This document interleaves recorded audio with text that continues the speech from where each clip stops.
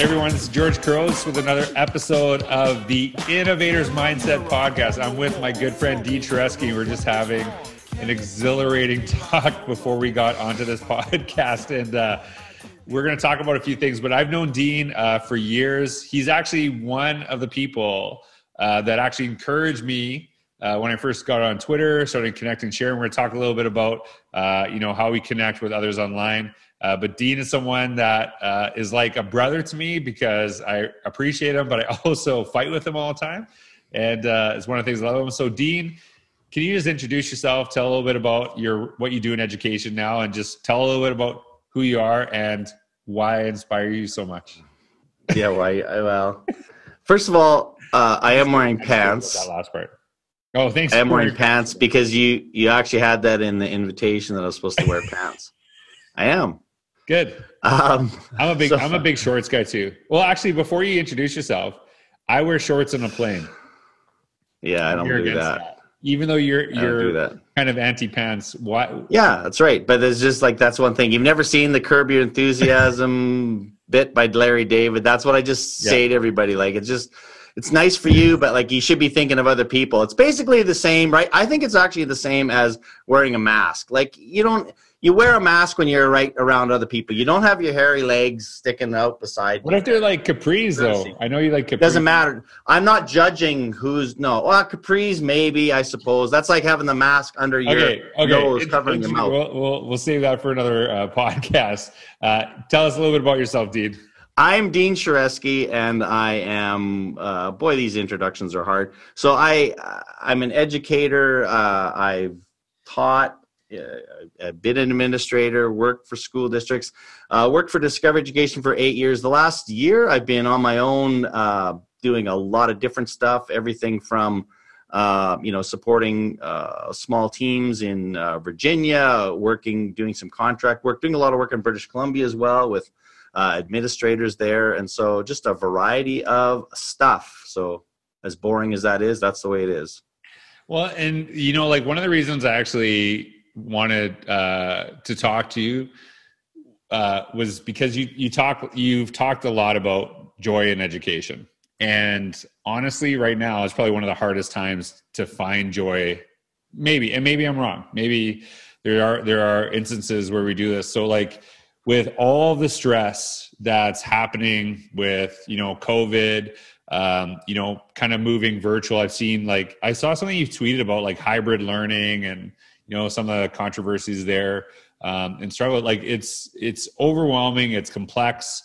I think for me personally, I believe everyone's trying to do the best job. I know a lot of times administrators, get attacked, but I don't think any of them are trying to ruin anyone's lives, but they're in tough situations.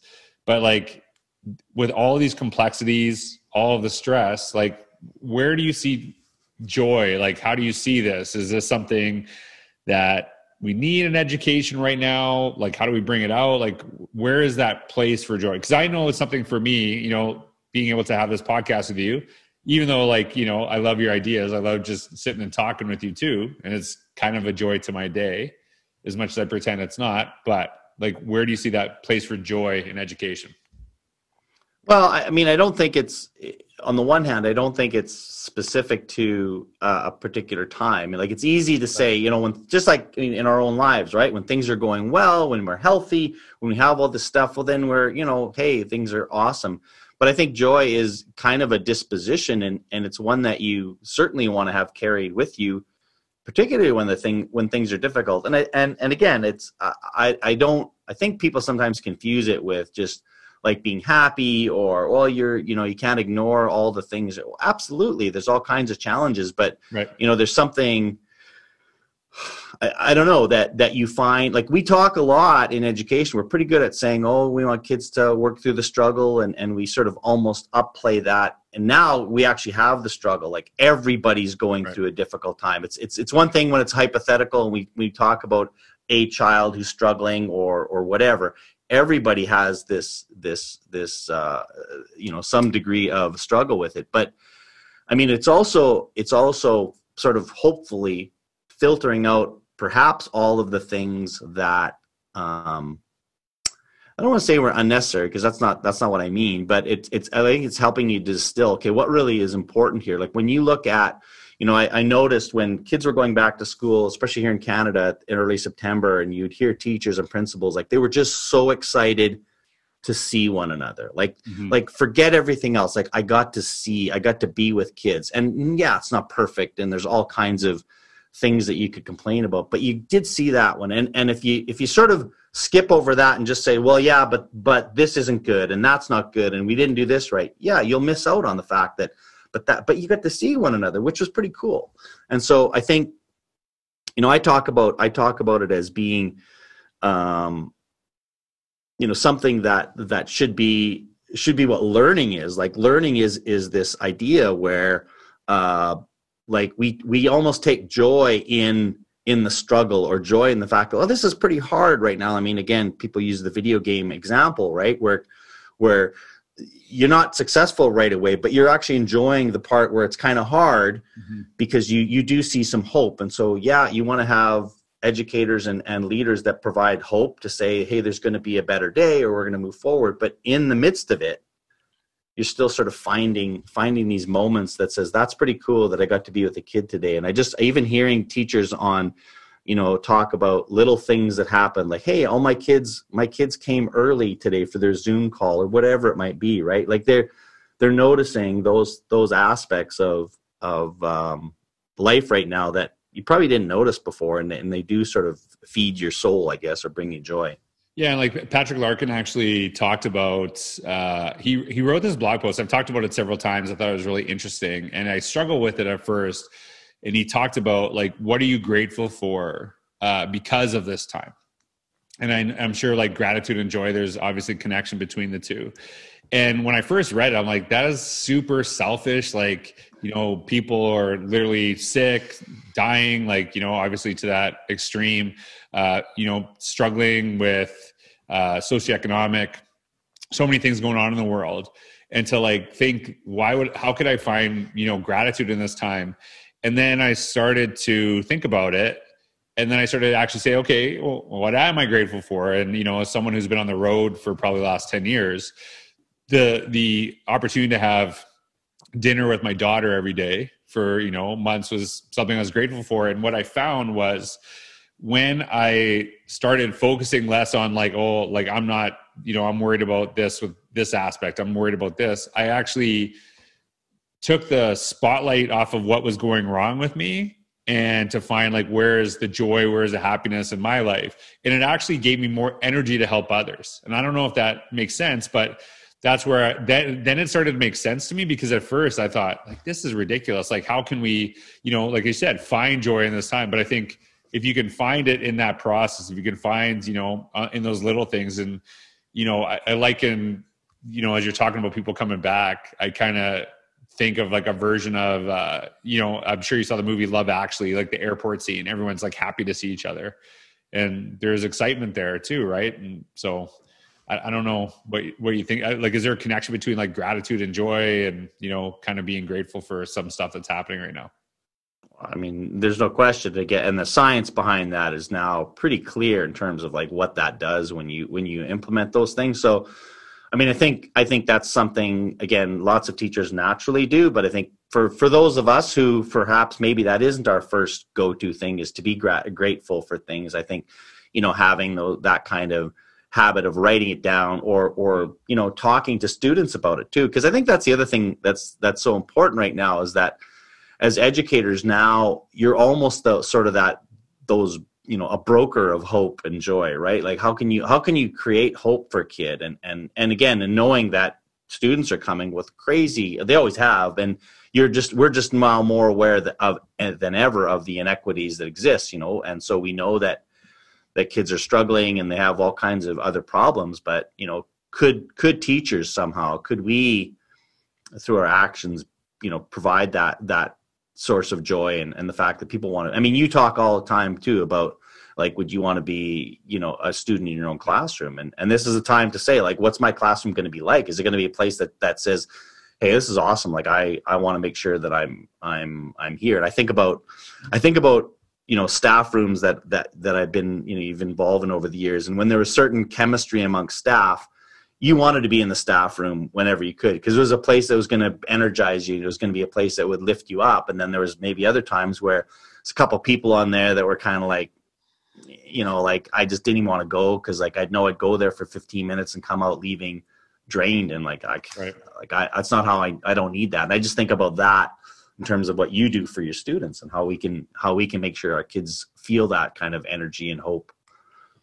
Yeah. And like, I think over the years, really having those interactions, right? Like the analogy of like, are you a fountain or a drain? It's already emotionally exhausting work. And, we got to find those moments to kind of lift each other. I was looking at your, I actually have written a lot, referenced you in my blog, and I just looked up the tag of your name and found like a ton of things that were shared. But I found this like one tweet, and it's just like the only time I've actually just tagged Shareski, not Dean Shareski. And I don't know if you remember this Twitter avatar, but you're like, it's black and white, you're wearing a toque. Like, do you remember this one? Do you remember that avatar you had? I don't. It's an old one, right? And so this is what you shared. I do not know the date of this tweet. I know it's old though. I'm guessing like 2012 or earlier.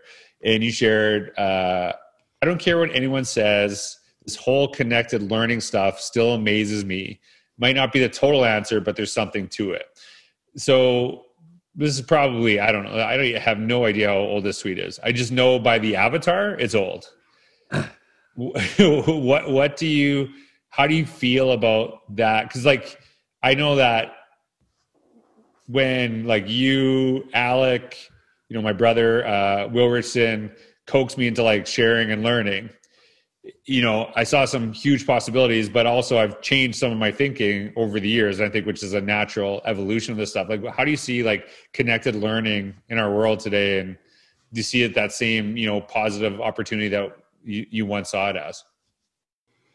Well, I mean, I think it's changed, but I would say, I mean, you also have to keep in mind, like, for me now, I'm probably, a good 15 years into doing this. And so if I said this in 2012, let's say, there were a whole lot of teachers who are now listening to this podcast that were not connected with anybody in 2012, either because they were, they weren't even teaching yet, or, there's a lot of growth in terms of connected educators since that time. So, I'm already talking, and you and I have had these conversations about, make Twitter great again, right? Like we've been doing it for so long. And for some people, they're going like, I just got on Twitter. What are you talking about? Right. So, but I think when I wrote it at the time, it still was, realizing, kind of going back to this conversation about almost like gratitude. It's like, holy crap, like here I am, 2012, and I can talk to somebody,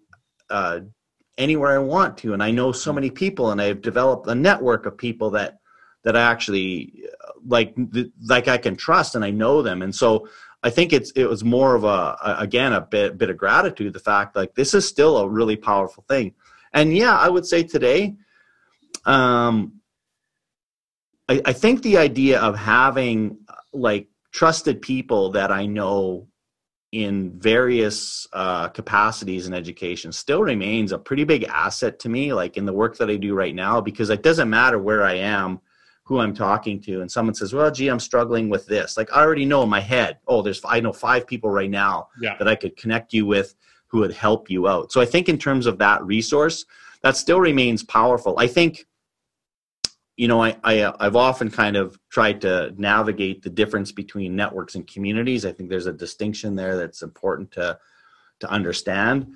And so I still think the idea of having a strong, robust network of weak ties, if you will, like people that don't owe me anything, I don't owe them anything, but we still benefit from one each other's sharing and so forth. I think is still there. I think there's, if we were to talk about it longer, like there's some changes that have happened. And I think you and I just, kind of had this conversation about things you can and can't say on Twitter anymore, because it's not necessarily always a quote unquote safe safe place to share. Just because if I share something that doesn't come across the right way, I'm worried that someone's going to attack me.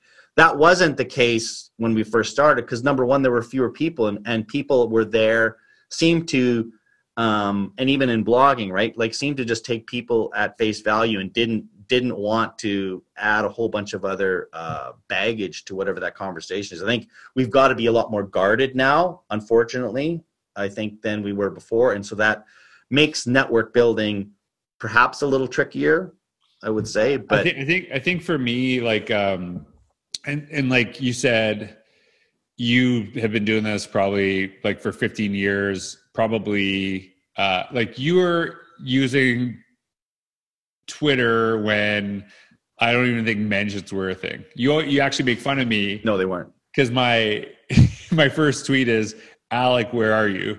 Right? Like not at Alec. It's just like a terrible tweet, right? Yeah. And you were there before me, and like one of the evolutions for myself kind of going through this process, I remember Alec getting on me like, you need to get on Twitter. I'm like, this is stupid. I'm not going on there. Got on there one Christmas, followed like Shaq, Justin Bieber. I'm like, this is stupid. I don't get it. And then a year later, I started using it. And then this light bulb goes off in me, and I see the value in it. And now I'm at the point where I'm like, everyone needs to use this. If you're not using this, you're like irrelevant and like you're missing out. And then thinking, and then watching other people 3 years later kind of go through that same progression, saying, and then it's kind of like, well, where were you 5 years ago? Right? Like everyone kind of joins these spaces. And so I think for me, one of the evolutions is that I'm not like, hey, you have to be on Twitter, you have to be in this, but I do think that find a space where you can connect past your own school community, because there is that opportunity, right? Like whether, I don't really care if you're on Instagram, Facebook, you got like a LinkedIn group, blah, blah, blah. But I think there's an opportunity, whereas that used to be like, no, you must be on Twitter. This is the only place. This is the best place, right? And so kind of seeing that shift. And, I know that I've learned a lot, but then I also, you talk about weak ties, but I've built some strong ties. Like I can text you anytime. I remember Dwight Carter years ago. He asked me something, he DM'd me, and I'm like, I never talked to him in my life. And I just said, hey, I'm going to phone you. And then him and I talked for 90 minutes, never ever having an interaction, like we were old friends, and we've been connected ever since. I think there's a power in that too, is that we've had this opportunity to kind of like learn and lead. And I remember, I'm going to ask you about this, and we always joke about this, but I'm going to get your thoughts on this. You used to bug me all the time talking about how everyone could be a leader. And we've had this, and I have video of you talking about this concept. I don't know if you remember, we were in Indiana. I asked you this question in front of everybody. So why have you had to tell me about that statement? What do you think of that statement? I'm not going to put words in your mouth. That whole everyone could be a leader concept that you always made fun of me about. And let's just hash this out right now. Well, I think it's because the way you said it too. Everybody can be a leader. I think there's a lot. I never said it like that. Too. I think you did. I think that's why. I think that's why. I never. Tell me like something with that, because I've got like it's. I don't believe everyone can be the principal, right? Right. And I think when we look at it like but I think everyone. I think for me, it's really kind of looking at leadership in a different lens. And that everyone can have like significant contributions to help other people move forward, right? Sure. So I think you would agree with that, I'm assuming, right? But I think the notion of like the tradition, I don't believe everyone can be the traditional leader of an organization, but I think some of the best leaders are great followers in moments where that's needed as well too, right? For sure. I guess in seriousness, I guess what I would say is that I believe that everyone can. What I do think though is that I don't think everybody wants to be a leader, and I don't think everybody needs to be a leader, I guess. And maybe that's the like when you say leader, what do you mean? Like what do you mean when you say that? Well, I think so one of the things that I think, and again, I'm speculating and thinking about what you mean by it. So if you're thinking about, let's say I'm a classroom teacher, but I'm doing something whatever, interesting in my classroom, innovative, and I think I'm excited about it. And so like we'll get very specific. We'll talk about Daily 5, which is a pretty strong reading or approach to literacy that a lot of folks use. Let's say, and I'll say this because my wife was really into it for a while, and so she would, not in any kind of overt way, but she did all the work when she started talking to her other colleagues in the school about it and saying, hey, like I'm really finding this really useful. It's really helping me with everything from discipline to student learning, and I really like it. And so she sort of just developed a little bit of a mini club and got other people involved in it. So I would say there's an example, right, of a teacher being a leader. Like she was excited about something, took some initiative.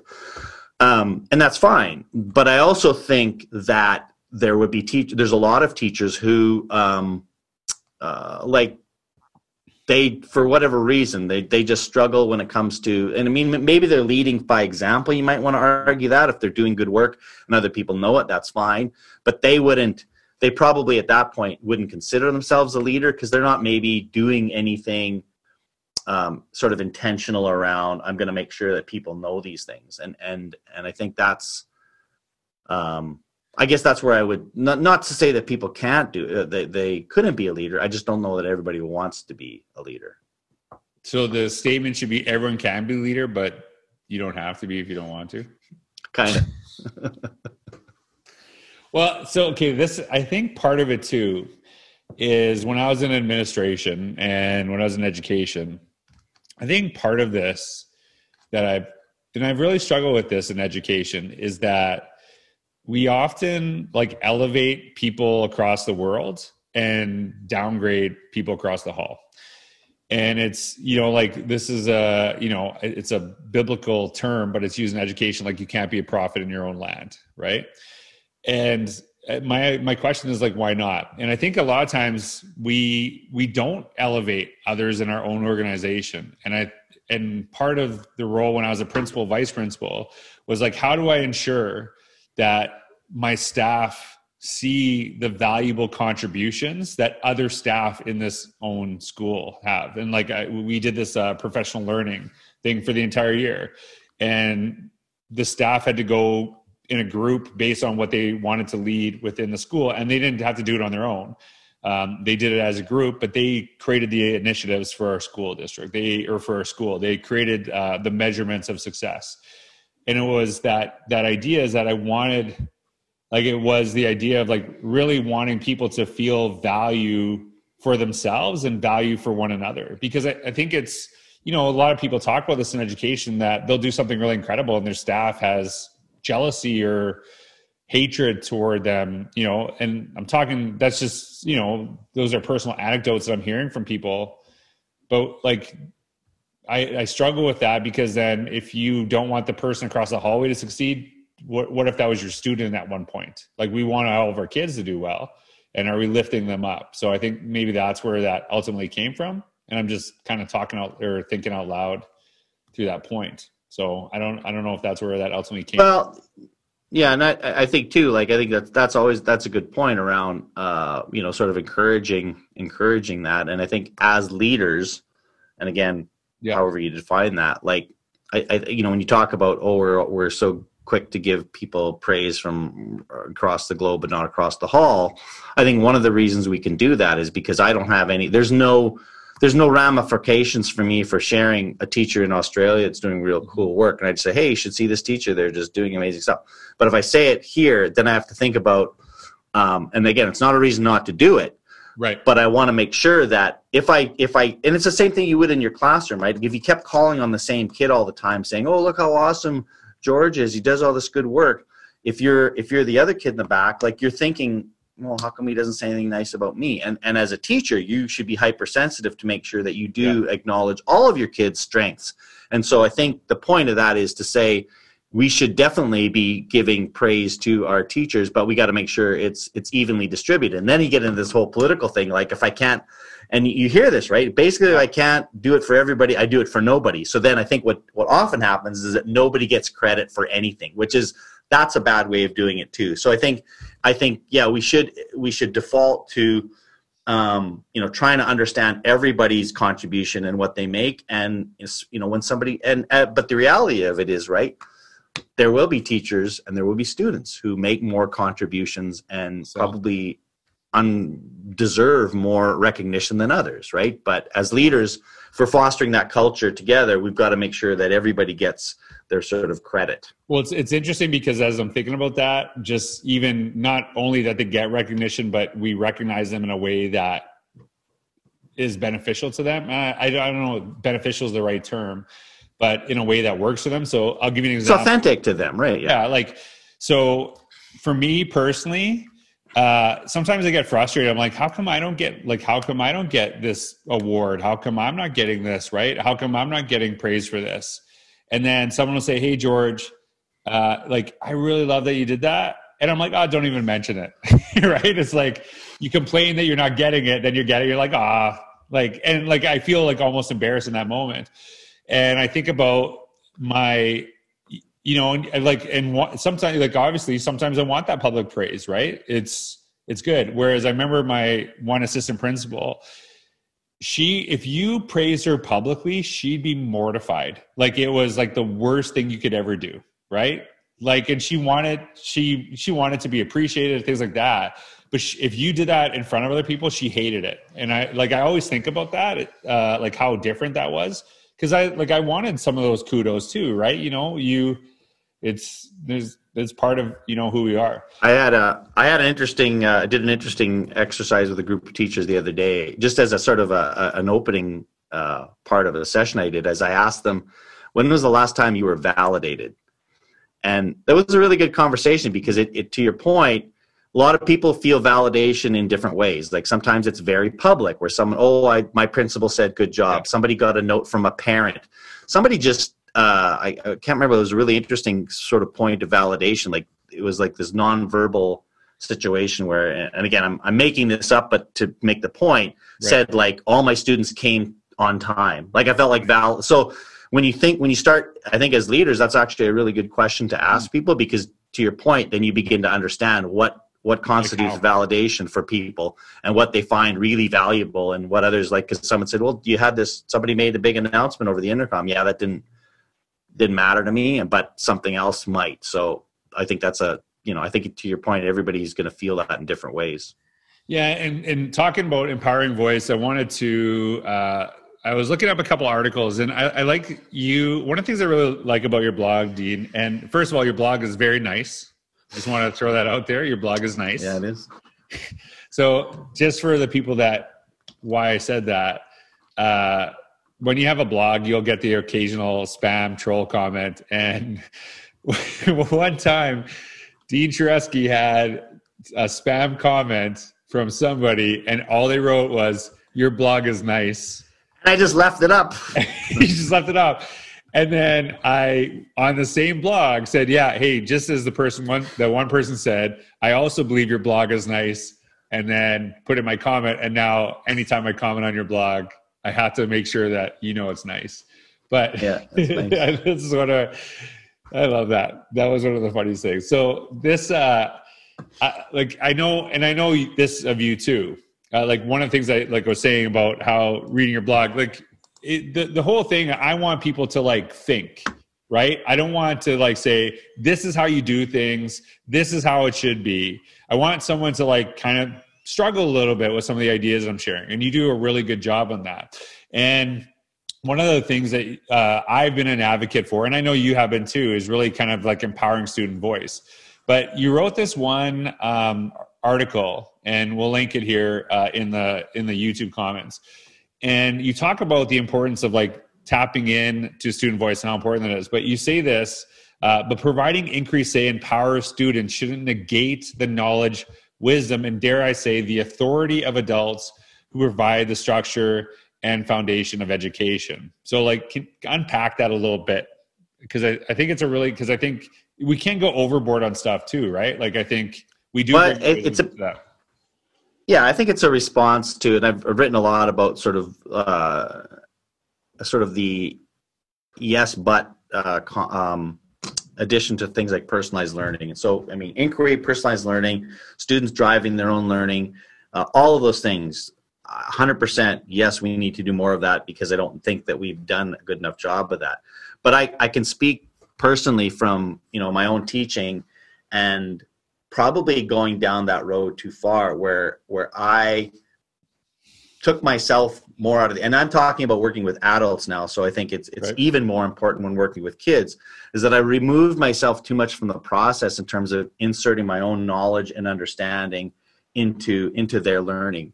And they looked to that. They wanted that. They wanted to know, well, what do you think about this? And what do you know about this? And sort of so which our tendency is to be, well, no, that's your job to sort of dive into this topic and learn for yourself without a teacher. And again, you can totally, take over that by me. Now I'm going to lecture to you for an hour and tell you everything I know. And so I guess, for lack of a better word, I guess it's about a balancing act. But I guess Gary Steger has a great quote. He says, one of our jobs is to introduce kids to things they didn't know they loved yet, right? Yeah. And so that's what our job is, right? Is to say, hey, I want you to know that, think about your own kids, right? If you just let Kalia eat whatever she wanted, she's not going to eat the stuff, the stuff Right. that she should. She's going to eat candy, and because those are the things that they like. And we want to give them, sometimes we want to let them choose, right? Hey, what do you want to eat? But we all say, yeah, but you should add this to your meal or whatever, because you need a little bit of that.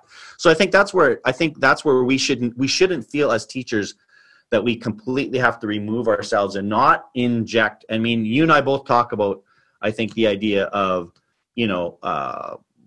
sage on the stage, guide on the side, and then I always talk about meddler in the middle as another one. And it isn't a continuum that, we want to reach this plateau where we're always here. It's knowing when to go back and forth. Like sometimes sometimes I'm the boss right now, and I'm going to step in and any teacher knows that, when you have a classroom and there's conflict or there's struggles, like, you've got to come in and say, okay, this enough, and now we're going to move on to something else. It's not the fun part of the job, but it's part of it. And I think when it comes to learning, I think we just always have to feel comfortable that says, like, yeah, at some point I'm trying to release you to do this on your own and figure this out. That's the end goal. But in the meantime, part of the scaffolding and part of I think what makes public education great is that a kid goes to school and has a whole bunch of different teachers. Some are good, some are bad, but they all have different interests and passions that, like, that's part of the learning is, I can learn from this person who's really into motorcycles, or this person, and we bring those passions, or this person's really into, music or whatever it might be. I think we just need to make sure that teachers know they have permission to insert themselves into the process. Well, and that, I'm all about student choice, empowering kids to have opportunity. But I think that, we have, I'm known for innovation, obviously, in the work that I've been doing. The title of the podcast is Innovator's Mindset, as is my book. It's a big focus for me, but it's not, I'm against traditional practice. I'm against bad practice. Right. But I think, you and I tell stories all the time. And I always say stories are the oldest teaching practice in the world. They're very traditional. They're beneficial. I think that we can go to the sense of everything's about collaboration. I'm like, well, sometimes I really work well on my own. So can I have that time too? I need that space. And when I look at, when I look at my own childhood, two of my biggest regrets are not playing piano and not learning Greek. And I got out of playing piano. I played it for a bit, and then I just wanted out, and my parents never forced me to go to it. My parents didn't really force me to, and I was pretty motivated kid in some areas. I remember growing up in small town, Canada, in Saskatchewan, in Humboldt. We were the only Greek family. And I remember my mom speaking Greek to us. And I'm like, do not speak Greek. It's embarrassing, right? Because no one else, right? It was that's how I felt as a kid. And now these are things I wish I could do. And I can still learn them as an adult, but you don't have the same plasticity to be able to learn them as what you were as a kid. And so I do appreciate that idea of we have to expose our kids to this stuff, but we also maybe sometimes have to push them after they're exposed and they might not like it at first. And I don't know where that balance is, right? Because some kids might have hated that their parents forced them to play piano, and they're, can be a classical pianist, but they don't want to be, right? So it's always that struggle with that. Well, for sure. And I mean, as parents, that's an easy one to think about. But I think when it comes to the teaching part of it, that was just the lesson that I learned was like, I just had students give me feedback around it. Cause at the end of the course, you want people to give me feedback. And I just had a few people say, I wish you'd have been more involved it was my intention. I was intentionally removing myself from certain things. And then I realized like that wasn't, and again, the part of it was like, maybe not every kid, like to the point of it is like, it's not every kid's going to get this serving of me doing whatever. Right. But maybe there were times where like this kid actually needs a lot more direction, and it's not that I'm cheating them, or it's not that it's just like everybody's going to need different stuff. And so I think, just being malleable in our practice is something that it's not easy, but I think that's a challenge we have to address. Yeah, and like this is like think about that not only with teaching but leadership. When I say to someone, "Hey, like, how's your principal?" and they're like, "Oh, they're really nice." I'm like, I don't know, like if that's the I don't know if that's a good answer. Do you know what I mean? Like they're not saying, "Oh, they're like great leader, they really inspire." Like, no, they're nice, right? And I always listen to this. And what I have found talking to a lot of people is that I hear people say like, "I just want my principle to like get out of my way." I don't know if that's a good principle, right? Like, because I think sometimes it's like stepping in and kind of knowing that person, pushing them in certain places, right? Obviously building those relationships, having that connection. But I know a lot of people that are, excel in the profession, leave schools because they feel they've outgrown their mentorship. Like they crave growth. They crave wanting to get better. And if we just always like step out of the way and just let them do whatever, then, then they might regress or leave, right? And I don't think either one of those can be a good thing if they're doing it because we haven't given them enough support. I'm going to ask you one more education related question, then I got a personal question for you. You wrote, and we're still all over the place in education. I don't know if we're waiting for a vaccine or whatever, but education's kind of throw off. And you wrote this blog post, said this is the time, and you said let your students lead. When they are ready, this is the perfect time to let them follow their passions and interests, which is kind of interesting, based on our last conversation. As a learning expert, you can be there to guide, support, encourage a question. I practice self-assessment in my courses. There's no better time to use the strategy. This is the part that I really love. Whether you want to dive deep into portfolios or even the idea of going gradeless, you may never have a better time to do so. And so kind of looking at what, through this, what are some of the opportunities that you see, having gone through what the educators have gone through in the last few months? Well, I mean, specifically that was really addressing what happened in the spring, where there was a lot more latitude, I think, given to teachers because nobody knew what was going on. So I was really sort of, really trying to encourage people who felt the capacity, like, you get to try stuff now. Like, no one's going to be upset with you if you don't do this or that or the other thing, because everybody, and it reminded me of like when I was at the school district, I had a pretty good run, if you would, around just trying stuff, and nobody cared what I was doing, because it was like I was the technology guy and nobody even questioned anything. And I'll give you an example of that. Like I'm going back now to probably 2007. It was like months before the iPhone actually was available in Canada. Yeah. So the only smartphone available was the BlackBerry at the time. And I had a teacher come up to me and say, "What do we like these?" There's a middle school teacher. Like, what do we do with these cell phones? Like, she didn't even own them. Could they actually be a learning tool? And I said, "Oh, that's really interesting." Like, that was starting to emerge that cell phones might be able to be used in some way. So we sat down and met with her, and we actually had a partnership with our provincial service provider, SaskTel. Our school district did. So I phoned the guy and I said, "Hey, like, I'm just having this conversation." And anyway, all that came out of, they donated BlackBerries to every kid in this grade 8 class and gave them a data plan. I did the whole thing, and my superintendent had no idea I had done it because I didn't ask. I just did it. And all of a sudden, on the annual report of SaskTel that year was a picture of this class from Prairie South School Division. Blackberries. Called me in her office and said, yeah, like, what is this? We did this? Anyway, that kind of almost started a process of like, you got to pay more attention to like what you're doing. Right. and it's like you've been under the radar for all this time. So I had a pretty good run of just like trying stuff. So part of it was like I thought this springtime, like you could maybe get away with some stuff under the radar. Now it's been interesting, of course, as school has started. Right. There's still my sense is, and I certainly can't speak for a lot of places, but my sense is there's a little bit more grace. But at the same time, what people recognized happened in the spring was that like it was kind of a little bit Wild West, like. Right. One school's doing this, one teacher was doing this, and so they're trying to standardize it. And I get why that happened, and I get why we're doing it now. But I guess maybe if I can rethink what I stated there and think about like, well, how does that apply to today? I think anytime you can see an opportunity that says like we actually can try something, and I think.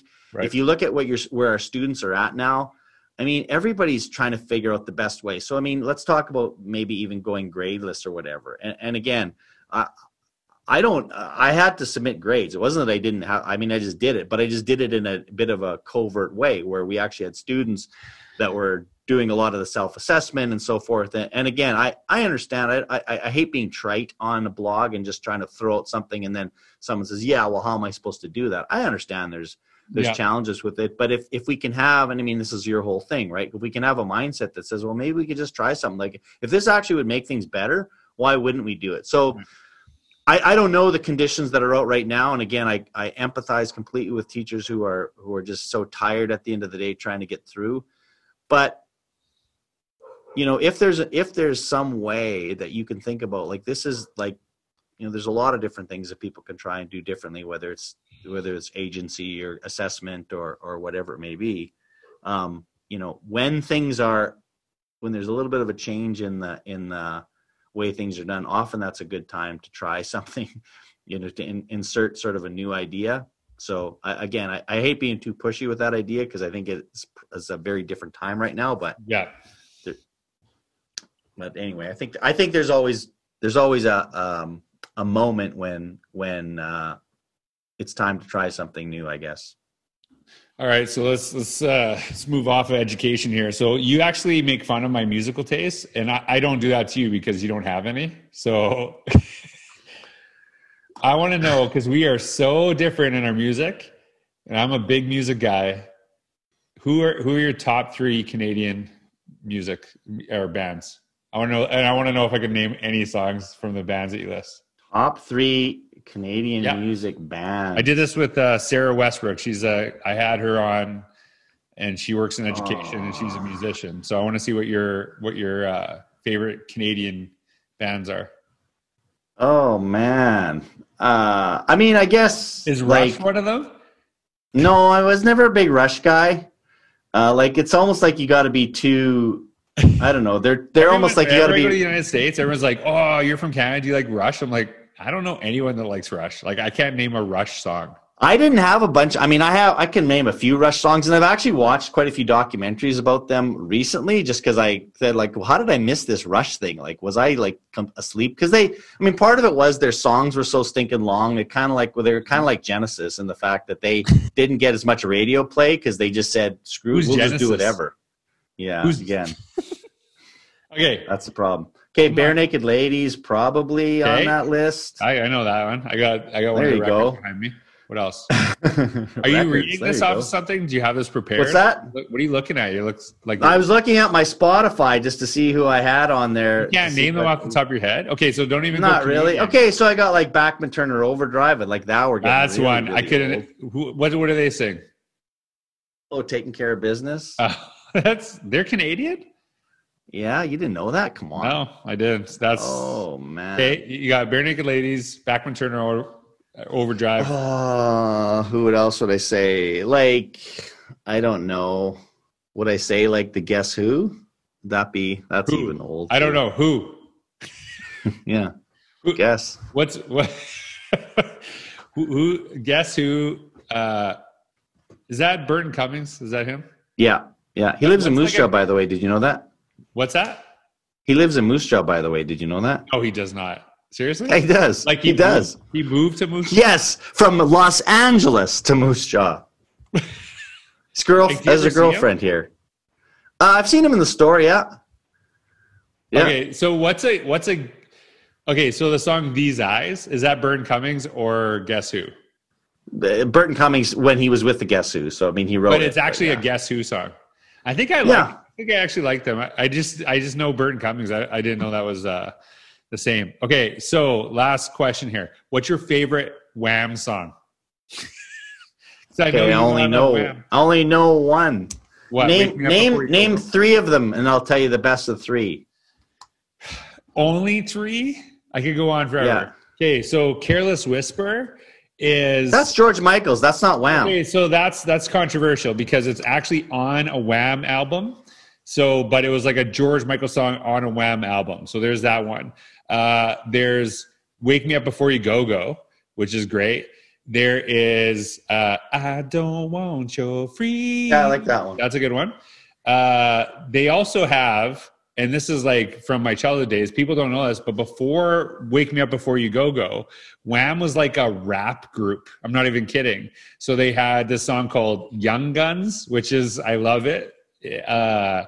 And they have I'm not even kidding. It's literally called the Wham Rap. It's good. And so like every phase of Wham, but then George Michael, and that was good. So like "Wake Me Up Before," like "Freedom's" a good song. You like "Freedom"? Yeah. That's George Michael. That's not Wham. No. Okay. So this is controversial. So there's "Freedom" that was done by Wham. So "I Don't Want Your Freedom," that song, that's Wham. But then George Michael went on his own. Freedom. And he did "Freedom." And it's like, I think it's like "Freedom 90." Like it's like the year of it. So but I was thinking both of those with George Michael though. No, because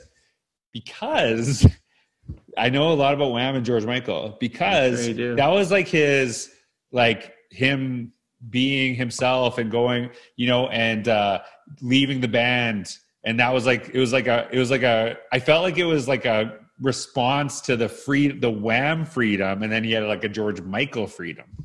So the Wham, this should be like a Wham history channel. Yeah, that's great.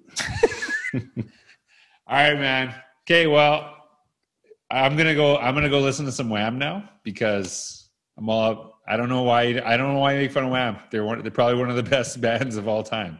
Just saying. Maybe. George Michael, musical genius, and he's Greek. So just saying.